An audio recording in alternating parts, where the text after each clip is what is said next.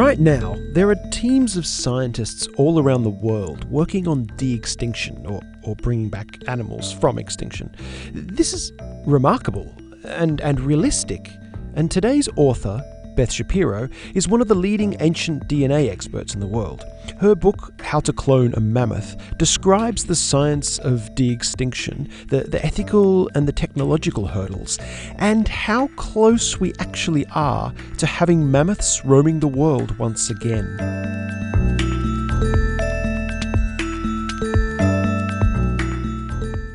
Beth Shapiro, thank you very much for taking out your time to have a chat with me today. Happy to. I guess, first of all, let's just cut to the disappointing thing for me, is we're not going to get dinosaurs. No, dinosaurs are much too old. I say that, except, they're much too old to have any DNA recovered from them. We're never going to be able to find a dinosaur bone or piece of dinosaur anything that contains any biological material. They're fossils. Every bit of biological material has been replaced by rock, which means that we can't use that information to reconstruct their DNA sequence.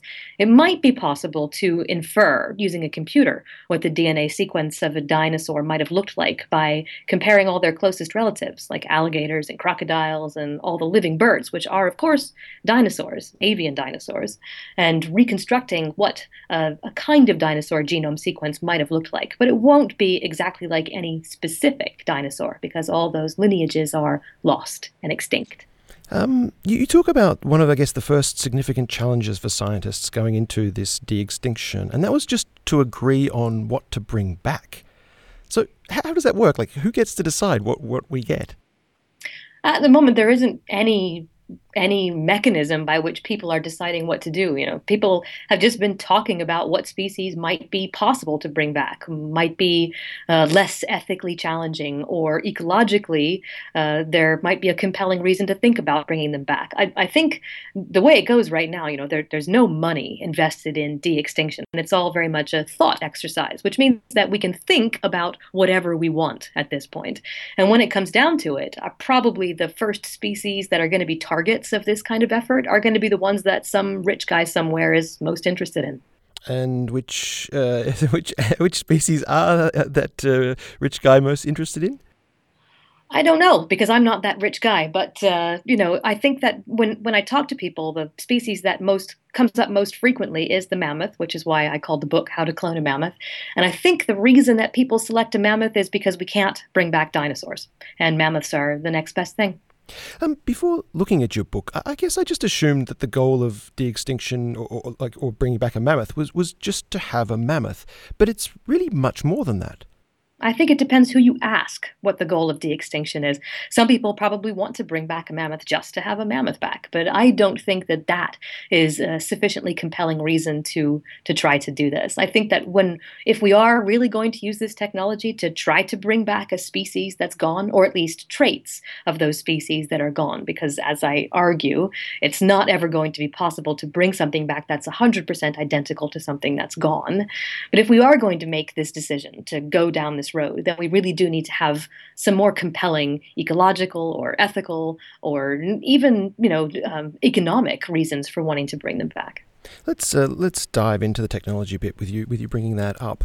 So you just said that we're not going to get something that's 100% identical. Now, the title of your book is How to Clone a Mammoth, but that's a little misleading, I guess. So could you explain to everyone why that is?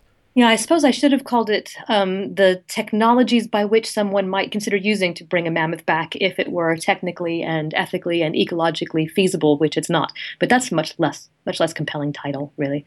Yeah, so cloning is actually a very specific scientific technology that requires taking a living cell from an animal and tricking that cell into forgetting all of the instructions necessary to be that particular type of cell. And you can do this with any sort of tissue cell, a skin cell, or in the case of the most famous clone, Dolly the sheep, that was a mammary cell that was used. They took a particular cell, living cell, from a living individual and inserted inserted the genetic material from that cell into an egg that had had its own genetic material removed. And then the proteins in that egg surface were able to trick that cell to convince it to revert into a very early state, an embryonic stem cell state, where it then had the capacity to divide and become all the different types of cells that make up an organism: brain cells and heart cells and skin cells and hair cells. Normally, a regular cell, a cell that already has a specific job, can't do that. But cloning, this process of cloning, tricks that cell into being able to become every type of cell that makes up an organism. When an animal or a plant is dead, the cells, the material within them, the genetic material within them starts to break down almost immediately after death. First, because of enzymes and other chemicals that are inside the body, chopping up the DNA into smaller and smaller fragments. And then also because of things like radiation from the sun and water and oxygen. All these things act on these cells to break the DNA down into smaller and smaller fragments. When something's been dead and extinct for a long time, like a mammoth, there is never, ever, no matter how hard you look in the most frozen and wonderful places in the world, there's never going to be a living mammoth cell that's found. And as long as there's no living cell, we cannot clone it. There is you mentioned this book as well, there is a Japanese team, though, that is working on cloning. What's their take on this? They're working on trying to find a living cell, yes. And they're going to continue to be working on this for a long time because they're not going to find one. Can you then explain to us the process that you think is most likely to lead to results? There is a team of researchers in Harvard, led by George Church's lab, that are looking at how they might use genome engineering technologies. The idea there would be to do what's kind of simplistically a cut and paste job throughout the genome. So you have a bunch of different sequences from Asian elephants, and Asian elephants are the closest living relative of mammoths, and a bunch of different sequences from mammoths. And you can start to use these to make a list of what's different. Where are Asian elephants one type of thing and mammoths something else? And then we can take that list and use this genome editing technology and swap out bits of the elephant genome for the mammoth version of these important genes that we've identified as being different between the two species. So this group in Harvard has identified 14 genes, mostly associated with the ability to live in colder environments. So elephants are tropically adapted, and mammoths, woolly mammoths, like to live in very cold places. So they've selected 14 genes where Asian elephants and mammoths are different from each other in some important way that we believe makes mammoths better able to live in cold environments, and then use this cut and paste genome editing technology to cut out the elephant version of those cells, of those genomes from elephant cells growing in a dish in a lab, and paste the mammoth version of those genes into place. So what they have are cells growing in a dish in a lab that are mostly Asian elephant DNA, and they are Asian elephant cells, but contain 14 genes, very tiny proportion of the genome that have been swapped out for the mammoth version of those genes. I guess what your book really brought home for me is that we're not getting that exact animal. It's like if we bring back a mammoth, it's really just a genetically engineered Asian elephant made to look like a mammoth. That's right. And, it's not just the DNA sequence. Even if we could identify all of the differences between an Asian elephant and a mammoth, and there actually aren't that many. Asian elephants and mammoths shared a common ancestor some 4 or 5 million years ago, and they already have about 99% identical genomes, the same as between us and chimpanzees. So if we could identify that last 1%, which translates to something about 1 million or 1.5 million changes that we could make, and make them, we could create an elephant cell in a dish that contained pretty much an identical sequence to an extinct mammoth, or at least a good chance at being an identical sequence to a mammoth. But then we would have to somehow turn that cell into a living, breathing organism. And there we have another set of complicating factors.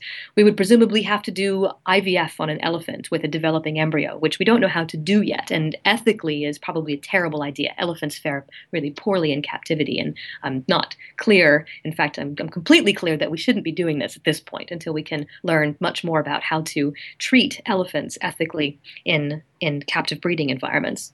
But even if we were able to do that, we would then have an embryo developing inside an elephant, and it would be exposed to an elephant's diet and its elephant mom hormones. And we know now that we are much more than the sequence of the A's, C's, G's, and T's that make up our DNA code. We are that genome in context of the environment in which we live. And the influence of that environment begins prenatally.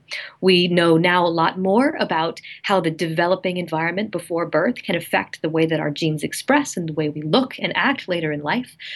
We also know that once that animal is born, it will be exposed to an elephant diet and live with elephants and raised by elephants, and how this elephant-like environment will affect this thing that supposedly is genetically a mammoth is something that we don't know. But we can be pretty sure that it won't end up being 100% identical to a mammoth that used to be alive.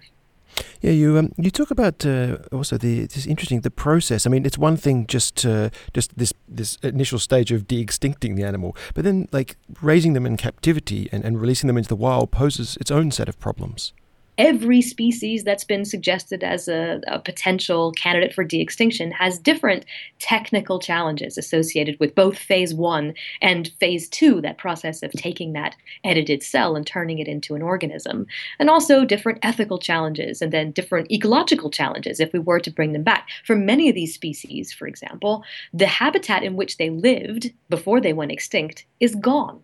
And so what would we do? Where would we put these things? What would the point of bringing them back actually be? And to my mind, bringing these animals back to stick them in a zoo and look at them is not really good enough. And we can't say that scientifically we want to bring them back and look at them, because they're not going to be the same thing as that animal that used to exist. So that's, to my mind, also not a sufficiently compelling reason to want to do this. To me, if there is an ecological reason, if restoring such a species to the environment is going to establish interactions between species that have been missing since the extinction, then that might be a compelling reason to bring them back, assuming that bringing them back won't actually cause more ecological damage than whatever we're trying to restore. I'm not sure, really, that there are any extinct species that I can get behind as far as really wanting to bring them back to life. Do we even have the space remaining to put these animals? Depends on what animal you're talking about. If you're talking about a mammoth, I mean, these are big animals, but maybe there's place in Siberia where we can put them. There's this Russian scientist, Sergei Zimov, who's been buying land around his home near Chersky in northeastern Siberia that he calls Pleistocene Park. And he would like to see mammoths brought back so he can release them into this habitat that he's created and so far begun to populate with living herbivores like bison and horses and deer. If you're talking about a passenger pigeon, these are birds that went extinct about 100 years ago that lived across the east coast and central plains of North America. There is really no sufficient and surviving habitat for these birds. They flocked in billions of individuals. If we brought back 1 billion birds, we would have to worry about where they would eat, what species they would compete with, how annoying they would be to people if they were to suddenly fly overhead and block out the sunlight for many hours or even days at a time, as the historical records indicate that they did. So again, for each species, there are different challenges, and finding enough space to bring them back is certainly an important one. You ask a really interesting question in your book that got me thinking, and you asked will improving rather than protecting species become the new objective in biodiversity conservation? Can you unpack that question a little bit for us? I think that's a little bit overstating things. I don't believe that it will become a new objective in biodiversity conservation. I think there are a lot of really critical and important improvements to the way that we approach diversity conservation right now. And my argument is that this technology could become yet another weapon in what should be a growing arsenal against the extinction crisis that we're facing today. We have a lot of powerful approaches to try to conserve things, but what's alarmingly becoming more and more clear is that what we're doing is just not enough. We are playing extinction triage right now. There are species that are disappearing because of growing human population, changes in our agricultural practices, etc. And we need to do something to stop this if we want to live in a world that is full of diversity.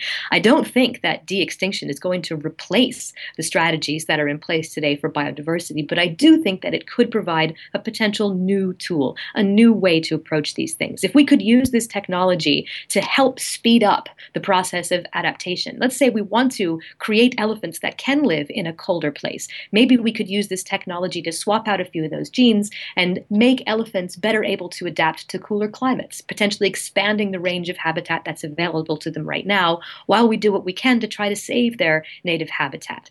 If that kind of process is to be used, then I think this is a much more appropriate. I mean, we can't create mammoths, but we can probably at some point, presumably we can get through some of these other problems with phase 2 and the ethical challenges associated with elephants in captivity. It's much more feasible to imagine a scenario where we could create elephants that are better adapted to living in the cold. Where do you see the technology at the moment? I mean, are you optimistic that this is a on the horizon thing, or you think we do have quite a bit of work to get to before we can have cold adapted elephants wandering around? Again, it really depends on what species you're talking about. And there are different technical, ethical, and ecological challenges facing each one of these candidate species. For elephants, it really is the ethics of raising them in captivity. If we can come up with ways of better meeting the physical and psychological needs of elephants, then maybe this technology is possible with elephants. We have the mammoth genome sequence. We can start to identify the genes. We can swap out the genes. But now what we need is a way of actually creating healthy animals that have these different adaptations.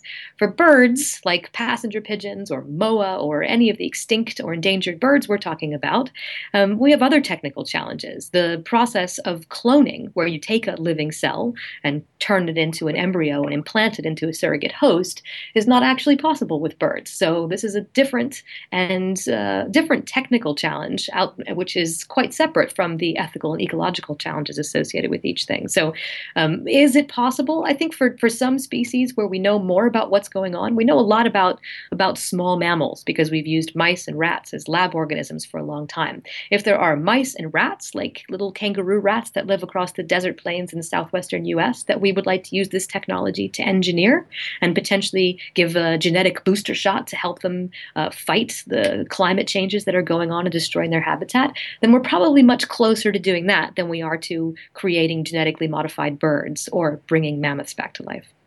If we de-extinct dead animals, what are the chances of reviving the pathogens that killed them as well?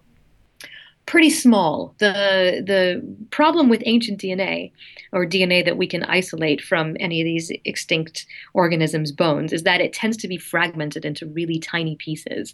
And just like there are no living cells in these organisms, there are also going to be no living pathogens. And we're not actually trying to piece together pathogen genomes and actually artificially, synthetically create these pathogen genomes. So it would be very difficult, near impossible, to revive some extinct virus that was living separately outside of the genomes of these organisms. That's, I think, the least of one of the smallest concerns in this whole process. If a team releases a genetically modified animal into the environment, and I guess this is a common concern across all GMO things, is how do you ensure this reproductive isolation between this new group and the unengineered population? You can't. You absolutely can't. And we can't even ensure reproductive isolation between things that we believe are species that should be reproductively isolated. If you look around the world today, the more genome sequences that we see being published, the more we realize that this idea of species is really a human construct. Brown bears and polar bears, we would all say, are very clearly different species, and yet when their ranges overlap, they produce offspring that are viable and fertile and themselves produce offspring. We would like to think are a different species than Neanderthals, but we now know from looking at the genome sequences that when our two species overlapped, we reproduced and produced viable and fertile offspring. And those of us that are not sub-Saharan African in origin all have Neanderthal ancestors. So I don't know. There's not going to be possible to stop the interaction, the hybridization between two things that can hybridize in nature. But I'm not sure that we need to. In the end of your book, I really saw it more as an introduction to the world of genetically modified animals than as a sort of on cloning or on de-extinction. And it really kind of opened up this idea that sooner or later we will have genetically modified animals wandering around. We already have genetically modified animals wandering around. The first time our species started messing with the process of evolution was about 30,000 years ago when we took gray wolves and turned them into what would eventually become Great Danes and Chihuahuas. We're just doing it a little bit more quickly now and more directly by knowing what genes we want to change and actually going in using this genome editing technology and making those changes. I think that a lot of the fear about genetically modified organisms is just based on not really being able to quantify risk associated with it, and it being this kind of crazy idea, crazy technology that we don't really understand yet. But we are a very large population, and if we want to maintain the size of our population, we're going to have to come to learn to accept and even embrace genetically modified organisms, in particular crops. My final question, which is a question that you ask yourself in the book, is how do you determine the success of de-extinction? Is it when an animal has 10% of the DNA of the original, or 50%, or 80%? For you, how do you determine the success of de-extinction? To me, the compelling ecological reason that you might want to bring back a trait or a species is the mark of success. If you have successfully reestablished interactions between organisms and an environment, and to my mind, the goal there would be to save living ecosystems and protect living species rather than to bring something back that's already gone. If you can accomplish that, then that, to me, is success. Beth Shapiro, I know you're very, very busy this morning, and I really appreciate the time you've taken. Well, thank you for taking the time to talk to me. You have been listening to Associate Professor Beth Shapiro talk about bringing things that totally died back from not being totally dead. You also heard me, Craig Barfoot, asking her questions. Thanks for listening to our conversation. See ya.